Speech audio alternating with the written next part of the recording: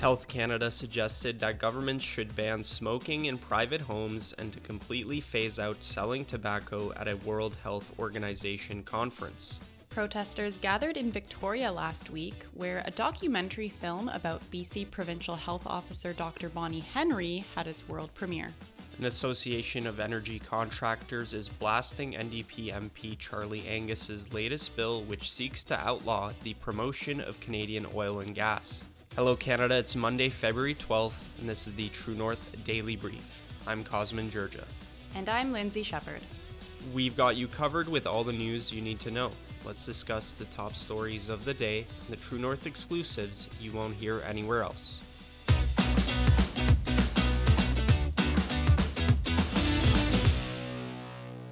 A ban on smoking in private spaces and a phase-out of tobacco sales are among the measures Health Canada planned to offer up at the World Health Organization's annual Tobacco Control Conference this week. Health Canada tobacco control officials said these are within the scope of the global treaty governing tobacco restrictions and should be presented to countries as they decide what policies to entertain. Laura Smith, the Director of Tobacco and Vaping Policy in Health Canada's Tobacco Control Directorate, delivered a presentation on forward-looking tobacco control measures at a November webinar hosted by Europe's Joint Action on Tobacco Control Initiative. The session was a look ahead to the World Health Organization's annual conference of the parties to the Framework Convention on Tobacco Control. The conference, called COP10, is taking place in Panama. The Framework Convention on Tobacco Control was signed in 2003 to protect present and future generations from devastating health, social, environmental, and economic consequences of tobacco consumption and exposure to tobacco smoke. The convention sets out universal standards for limiting tobacco, but as Smith noted in her presentation, countries are encouraged to implement measures beyond those required by the convention and its protocols, and impose stricter requirements that are consistent with the agreement. One example provided by Smith was, quote, smoke-free private spaces to regulate or ban smoking in private places. Smoke-free private spaces involve the regulation of smoking in private places such as homes, vehicles, multi-unit housing, government-subsidized housing, balconies, patios, and yards belonging to housing complexes, said Smith. These policies have not been publicly proposed by the Canadian government. So just a first glance at this policy, and it's really outrageous and totally bizarre. I don't even know how the federal government could regulate smoking indoors in private homes and spaces. I mean, we're talking about wading into the private decisions of almost 4 million Canadians who smoke. And the other thing is that the federal government, the Liberals, have taken on a policy to decriminalize hard drugs. They've encouraged so-called safe supply of drugs, yet they're cracking down even further on tobacco. And we also see this here in British Columbia, where the provincial government has decided to crack down on nicotine pouches and limit those sales to pharmacies. So now anybody who wants to have an alternative to traditional tobacco products has to go to a pharmacy to request that. Meanwhile, they're allowing people to access fentanyl provided by the government. So Lindsay, isn't it a little bit hypocritical that the government would go so hard against the tobacco industry, meanwhile it's dipping its fingers in the distribution of hard drugs? This article reminded me that smoking exists because you don't see a lot of smoking when you're out and about, or at least I don't. I think the only time I've really seen people smoking is in the restaurant industry or like the food service industry.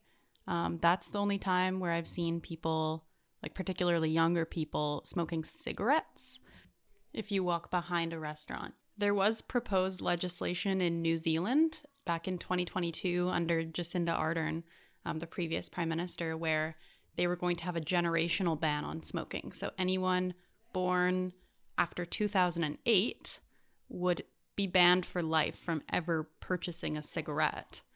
However, now there's a new prime minister in New Zealand, a new government under Christopher Luxon, and he scrapped that legislation. So that's not happening anymore.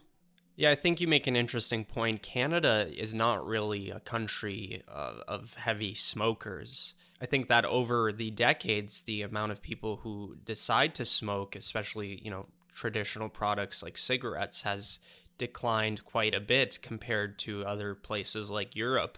If you've ever traveled in Europe, you know that it's common to see things like smoking lounges in airports. But in Canada, a lot of people, especially younger generations, have switched to alternative products like vapes, as well as, pouches and all of these different new things that are coming out. So it's strange that the government would crack down so heavily on what is essentially a diminishing activity. There's fewer people smoking today than ever before.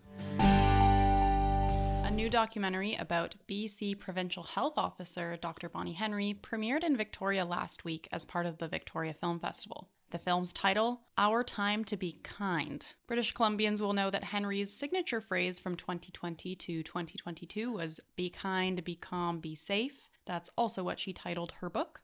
However, many don't buy into the facade of kindness, seeing as it was under Henry's pandemic public health orders that the unvaccinated were banned from working out at the gym, attending university, visiting a museum, and dining at restaurants with friends and family. In fact, in BC, today, healthcare workers without the COVID vaccine are still barred from returning to work, despite the understaffed and strained healthcare system. In addition, there are cases where individuals with disabilities who couldn't wear masks during mask mandates were denied entry to businesses in BC. A group of about 50 protesters were outside the cinema when the Dr. Bonnie Henry film premiered. They were taking issue with the idea that Bonnie Henry's legacy is one of kindness.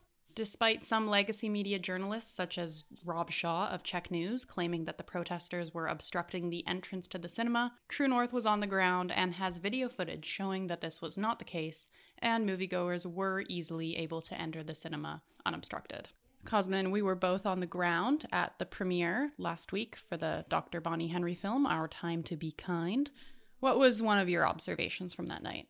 I guess the main thing was the clear distinction between the sentiment outside and the sentiment of the moviegoers. Inside the theater, it was pretty much totally sympathetic. There was no critical response to the film. Bonnie Henry got a standing ovation, and everybody was lauding how great this film was and how wonderful of a person Bonnie Henry was and how brave she was. And it was, in a sense, a sort of hero worship for these people.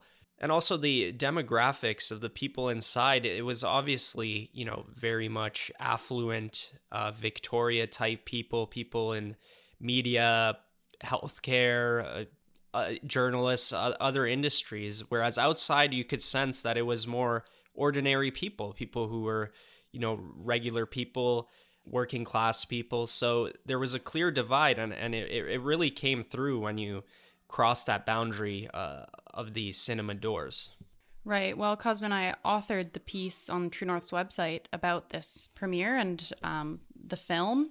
And one of the really strange aspects of it was just the presence of the protest made people act like their lives were in danger. Like the people in the theater seemed actually really scared, even though this was a non-violent protest.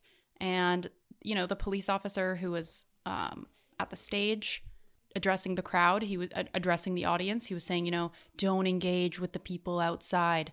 Remain seated until Bonnie Henry has exited the theater. Because, Bonnie Henry was actually there, and then she took her exit out the back door. And then follow me to see which exit you will take. And then, of course, you exit the theater and there are only 5 people left outside. And I came across this article that came out on February 10th. So that's on Saturday. And it was titled, Protest at Bonnie Henry Film, Part of Alarming Trend, Victoria Police Chief Says. So this was in the Victoria Times Colonist. And the police chief of Victoria is apparently saying it's very concerning that there were protesters because they were antisocial. And I'm thinking, since when is it concerning for there to be a non-violent protests where people are just holding signs outside of a venue where they're taking issue with someone they feel has negatively affected their lives. Why is that concerning? Isn't that a sign of a healthy democracy? The festival director is also quoted in this article saying that most of the protesters were peaceful, but some of them were being loud, obnoxious, aggressive, and trying to intimidate people entering the theater. You know, okay, being loud and obnoxious is not a crime, and it's not cause for the police chief to say that they're concerned. As for the part about intimidating people entering the theater, so the protesters were lined up to, at the entrance of where people were walking in, and they were heckling the people who were walking into the theater. They were saying things like, "I bet you believe the vaccine is safe and effective, don't you?" And they were saying, "Do you need a mask before you go in there?" So just heckling, mocking. I don't know. Is that intimidation? It seems more just like banter.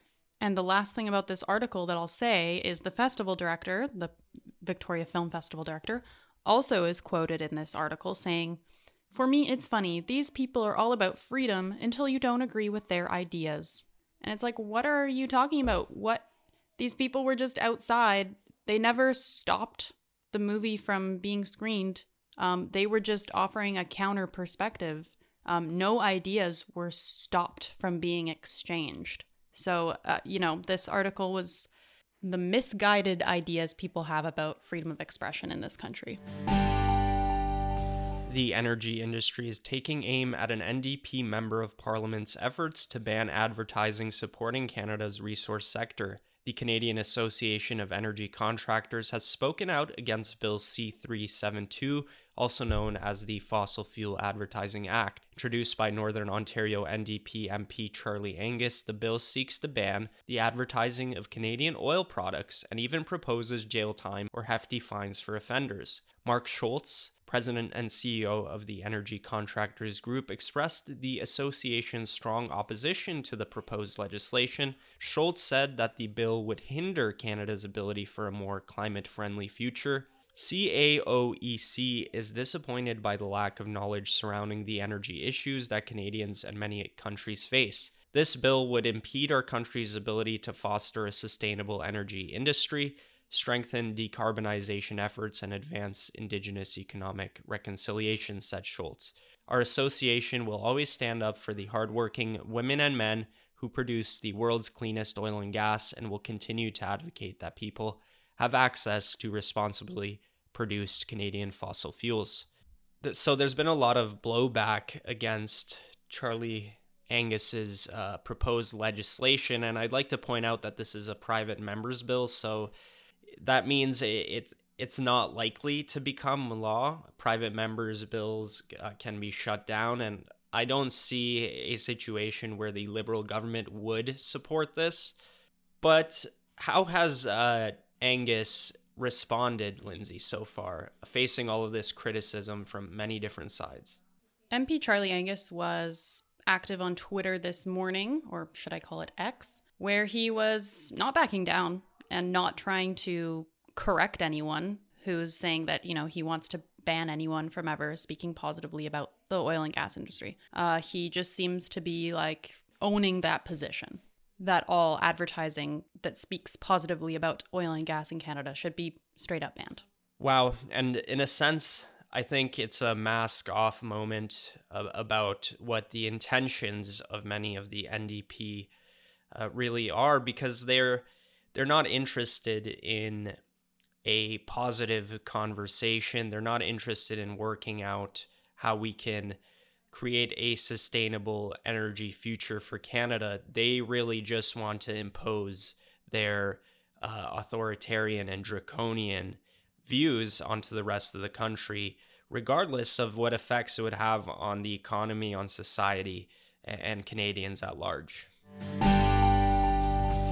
That's it for today, folks. Make sure to check in at www.tnc.news throughout the day for all the news you need to know. Thanks for tuning in. Don't forget to share our work with your friends and neighbors, and if able, please consider supporting independent media at donate.tnc.news.